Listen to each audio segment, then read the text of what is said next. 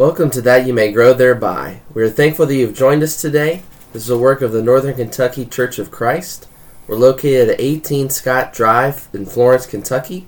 You can reach us at www.nkcofc.com. And now that you may grow thereby. Thank you for listening to That You May Grow Thereby. I am Greg Littmer. I'm one of the elders of the Northern Kentucky Church of Christ. I'm Jacob Taylor, one of the evangelists. And I'm Ross Oldenkamp, also an evangelist. Today's episode is going to be dealing with the death of our Lord and Savior Jesus, because it is found in all four of the gospel accounts, and each one gives a little bit different aspect of what transpired on that tremendously tragic and yet glorious day. We're going to read a couple of the accounts. Luke chapter 23, verses 34 through 46, and John chapter 19, verses 18 through 20. So we'll begin with Luke chapter 23, verses 34 through 46. But Jesus was saying, Father, forgive them, for they do not know what they are doing. And they cast lots, dividing his garments among themselves. And the people stood by watching. Even the rulers were sneering at him, saying, He saved others, let him save himself, if this is the Christ of God, his chosen one. The soldiers also ridiculed him, coming up to him, offering him sour wine, and saying, If you were the king of the Jews, save yourself. And there was an inscription above him, This is the King of the Jews. One of the criminals who were hanged there was hurling abuse at him, saying, Are you not the Christ? Save yourself and us. But the other responded, rebuking him, saying, Do you not fear God, since you are under the same sense of condemnation? And we indeed are suffering justly, for we are receiving what we deserve for our crimes, but this man has done nothing wrong. And he was saying, Jesus, remember me when you come into your kingdom. And he said to him, Truly I say to you, today you will be with me in paradise. It was now about the 6th hour, and darkness came over the entire land until the 9th hour, because the sun stopped shining, and the veil of the temple was torn in two. And Jesus, crying out with a loud voice, said, Father, into your hands I entrust my spirit. Having said this, he died. You know, I think the thing that first jumps out to me here is that Jesus, having endured all of this ill treatment, loved the people and called for them to be forgiven. Father, forgive them, they know not what they do. Of course, my mind immediately asks, did the Father answer that prayer? Were these people forgiven, even as they drive these spikes into his hand? I think that to look to the fulfillment of this request by Jesus, we would need to look into the future to find the preaching of the gospel by Peter, and that those who received his word were baptized and were forgiven, just as Jesus had asked. But I don't believe there is forgiveness here, even upon Jesus' request, until these people repented of their sin and took steps in order to be forgiven. I'm going to go ahead and read John's account in John chapter 19, verses, we'll begin with verse 17 and continue down through verse 30. You want to read it, Ross? Yes, sure. That's John chapter 19 and verse 17 and then through 30. Yes, He, sir. bearing his cross, went out to a place called the place of a skull, which is called in Hebrew Golgotha, where they crucified him. 2 others with him, one on either side, and Jesus in the center. Now Pilate wrote a title and put it on the cross, and the writing was, Jesus of Nazareth, the King of the Jews. Then many of the Jews read this title, for the place where Jesus was crucified was near the city, and it was written in Hebrew, Greek, and Latin. Therefore the chief priests of the Jews said to Pilate, Do not write the King of the Jews, but he said, I am the King of the Jews.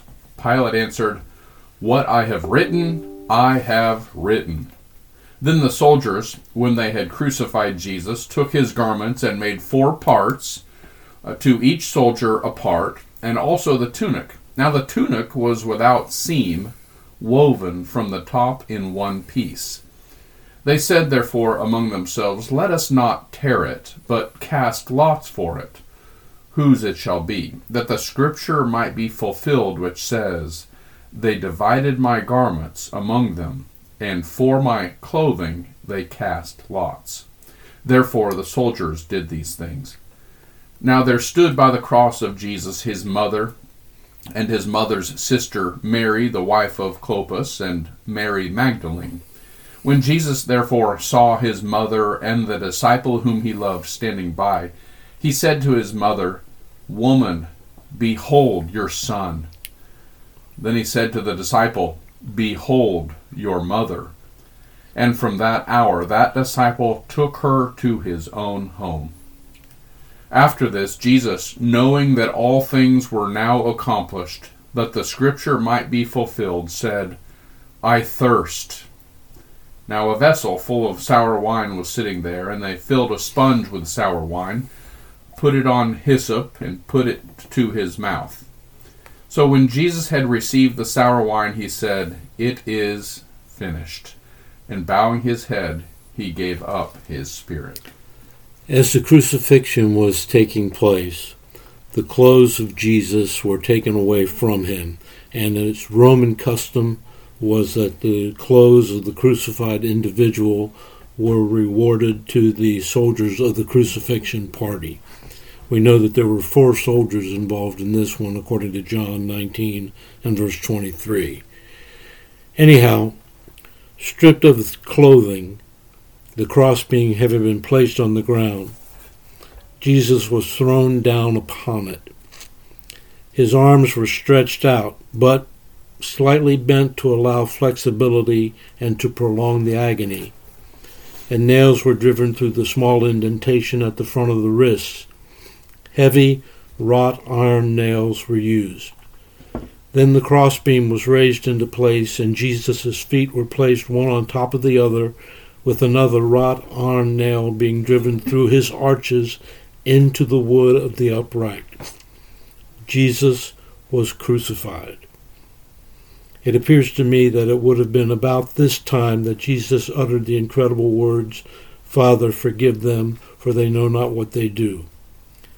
Bear in mind that ignorance mitigates but does not excuse. Above his head was nailed the superscription, Jesus of Nazareth, King of the Jews, and it was written in 3 languages. And since we are not told if this was customary or not, I'm inclined to believe that Pilate had it done to allow all who passed by to be able to read it, and maybe to taunt the Jewish leaders a little bit as well. They had forced him to have an innocent man executed, even though if he had had the courage, he could have stopped it. The superscription did have the desired effect upon the Jewish leaders.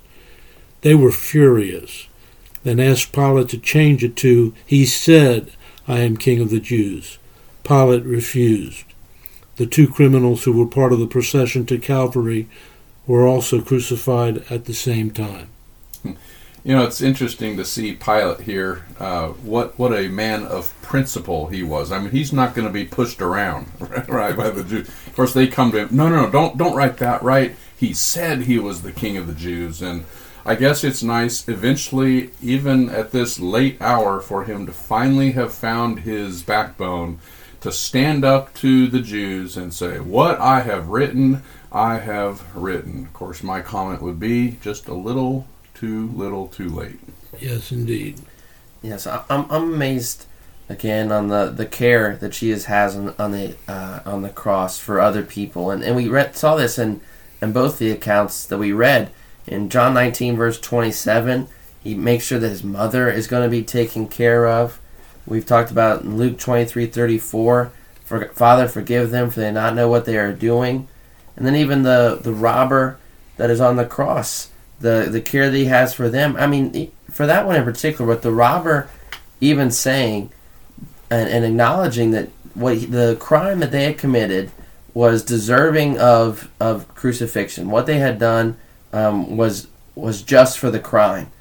and Jesus' forgiveness and saying and care for him, and it could have been, no, you're right, you deserve to be up here, not I don't, and so you're suffering justly for what you're doing, but Jesus' forgiveness of him and the willingness to accept him, and truly I say to you, today you'll be with me in paradise. The comfort given to this robber that has had the change of heart on the cross, and the repentance that he had.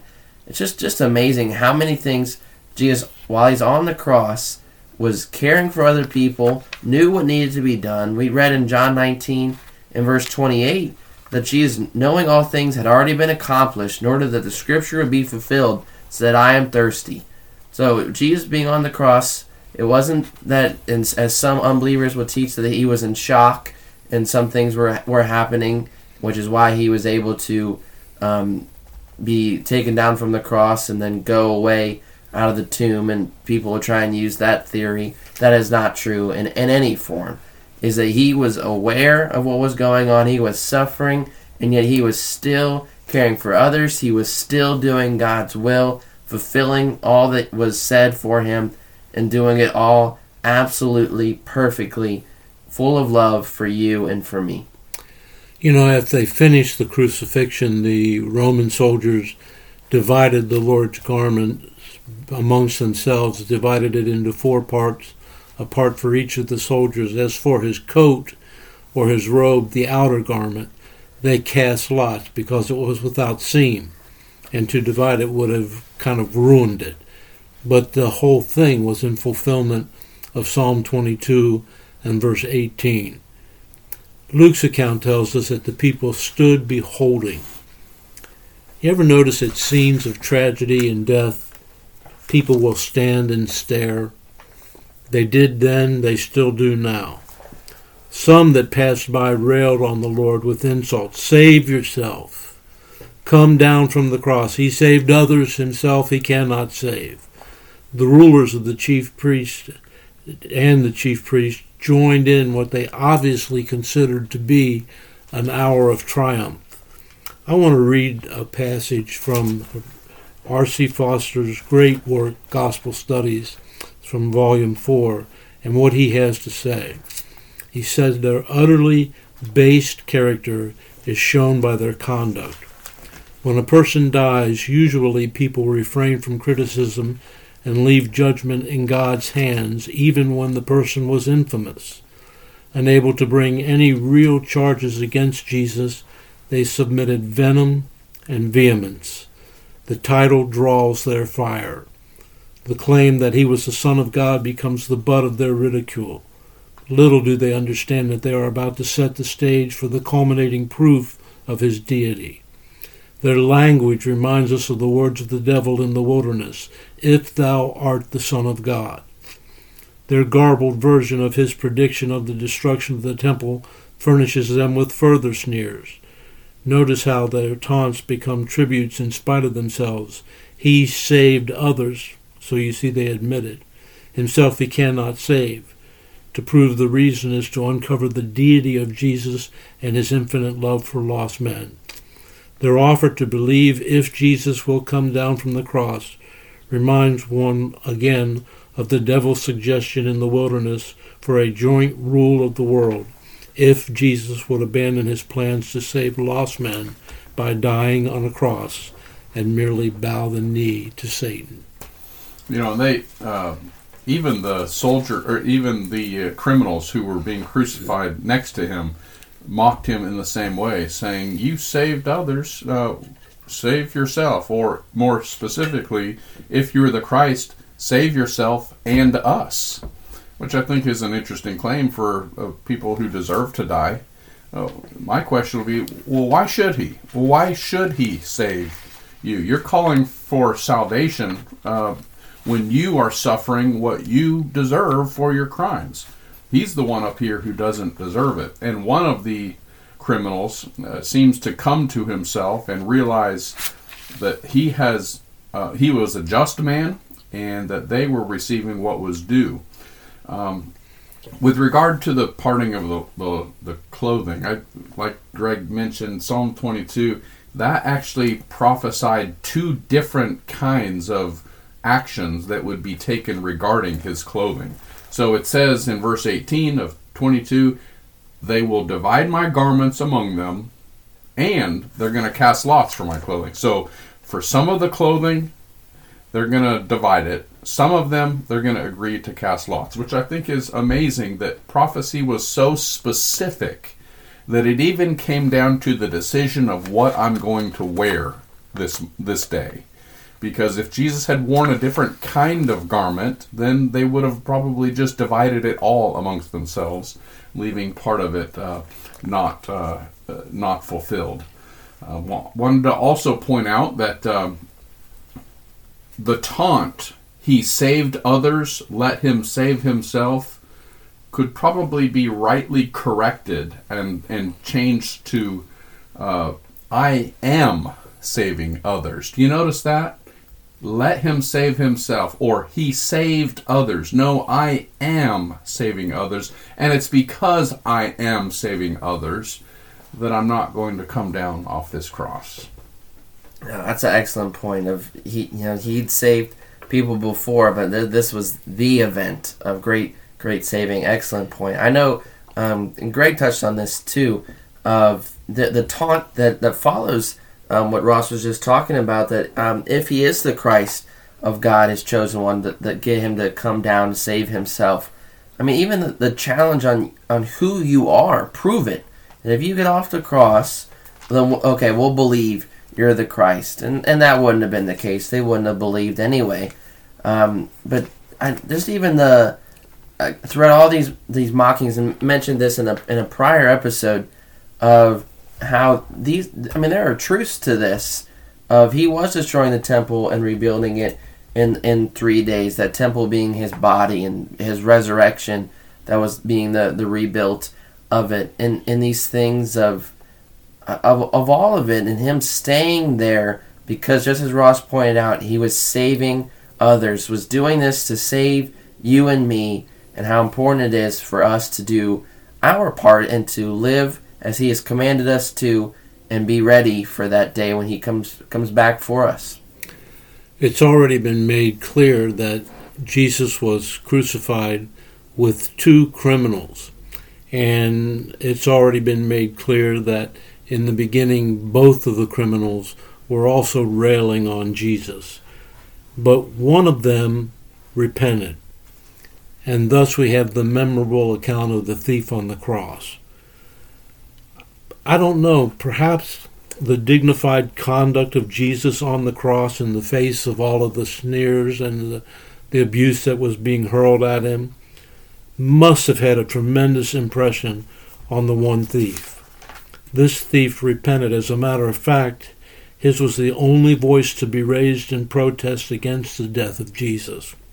His statement in Luke 23, verse 42, "Lord, remember me when you come into your kingdom," certainly indicates belief in Jesus, and a belief, however primitive it might have been, that Jesus would continue on. He didn't ask to be removed from the cross. He asked to be remembered when Jesus came into his kingdom. Somebody, I don't remember who it was, once wrote, "Some saw Jesus raise the dead and did not believe. The robber sees Jesus put to death and yet believes." I think that makes an interesting point.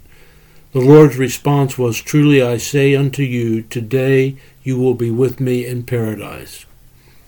I want to pause a minute. It's such a shame that the thief has become the favorite of those who attempt to circumvent the command to be baptized for the remission of sins. Baptism for the remission of sins is into the death of Jesus. Romans chapter 6, verses 3 through 5. While on earth, Jesus could forgive sins as he saw fit. Matthew chapter 9, verses 5 and 6. Having not yet died, Jesus personally forgave this man his sins. After his death and resurrection and his ascension into heaven, all sins must be forgiven according to the terms of his will, the New Testament.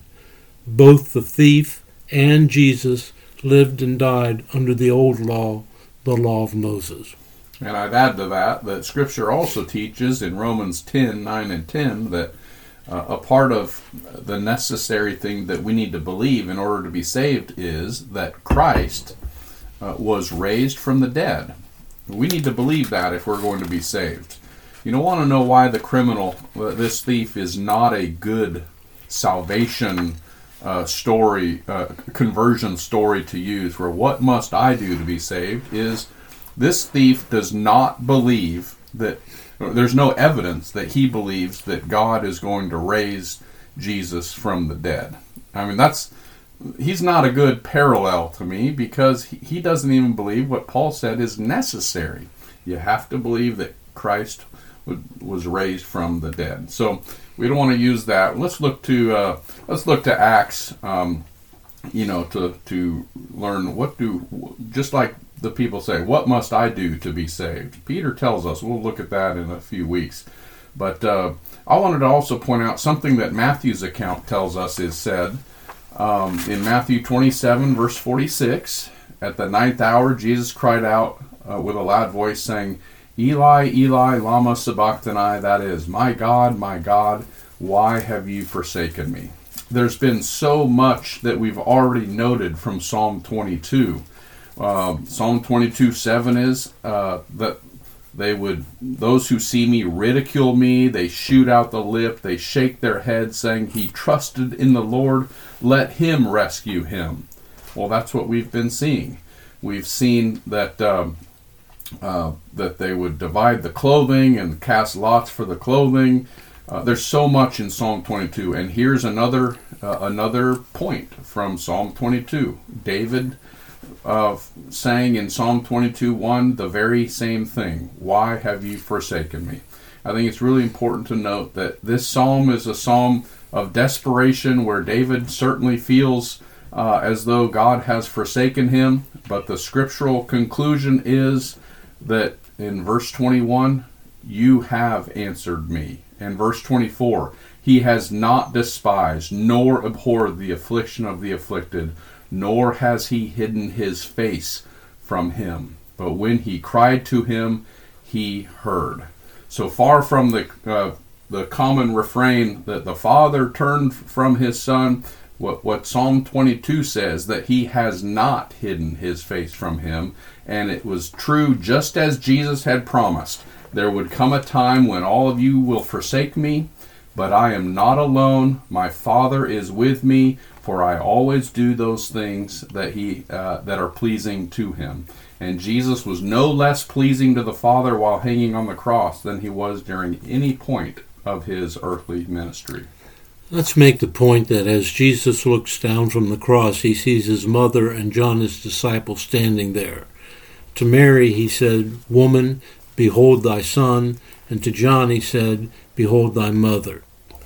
If it is true, and I believe that it is, and Salome was Mary's sister, then Mary would have been John's aunt. So this was simply a matter of entrusting a kinsman with their care. It would seem to imply as well that Joseph was already dead. You know, the last we read of him was at the time of the visit to the temple when Jesus was 12 years old. The last we read of Jesus' brothers and sisters was that they were unbelievers. We know that as far as James, his brother, was concerned, that would change. But at the time of Jesus' death, there was no indication of belief on the part of his family members. Perhaps this contributed to Jesus charging John with the care of Mary. Anyhow, at about noon, darkness covered the whole land. I do not know if this means simply the land of Palestine or if it was the entire earth. The language permits both. It descended by miracle. All attempts to explain it in a purely natural way fall to the side. Why the darkness descended is a matter of speculation. One view that seems reasonable to me is that God was veiling the dying moments of his Son from a cruel and taunting multitude. That is certainly possible. Matthew and Mark tells us that at about 3 p.m, Jesus cried out, my God, why hast thou forsaken me?" which Ross has just talked about. And some who heard the Lord thought that he was calling for Elijah. having misunderstood his words. They believed that Elijah had to come based on Malachi chapter 4, verses 5 and 6, and they believed that he had not yet come. So if Jesus was the Christ, Elijah had better get there. It was now or never. I believe that the Father heard Jesus' prayer and answered it. In just a short time, Jesus would die with calmness and serenity, committing his soul to his Father. I'm reminded of the words of the 22nd Psalm that Ross had reference to, where Jesus said, "My strength is dried up like a potsherd, and my tongue cleaves to my jaws, and thou hast brought me into the dust of death." I said Jesus said, that refers to Jesus. With death but moments away, Jesus cried, "I thirst." Someone placed a sponge upon a reed and held it to the lips of Jesus. After having received the drink, Jesus cried out with a loud voice, "It is finished." And, "Father, into thy hands I commend my spirit." Having said this, Jesus died, voluntarily yielding up his spirit. Now, when Jesus was a baby, he was brought to Simeon, and Simeon said to Mary that a sword would pierce your soul. And what we're seeing here, Mary looking at Jesus on the cross, we're seeing that day come for Mary. And I just, from an apologetics standpoint, I just want to point out that if Mary had known that the story of the virgin birth was a lie, that this hadn't really happened, that she's just trying to make up something fanciful about her son, and that this was all just one big lie, then this would have been the moment when she had gone to Pilate and confessed. To save her son, she would have told the truth, if this was a lie. But the fact that she looks on and there's nothing she can do about it because she knows the truth, I think is a great evidence for the truth of the story. That's going to have to do it for today's program. We appreciate each and every one of you who has been listening. Quite a difficult thing to talk about, the death of our Lord Jesus, and yet it is also that through which we receive hope for eternal salvation. We encourage you to continue to listen, and thank you for the time that you have spent with us thus far. Invite your friends to listen, and go to our website, www.nkcofc.com. Until next time, thanks again for listening.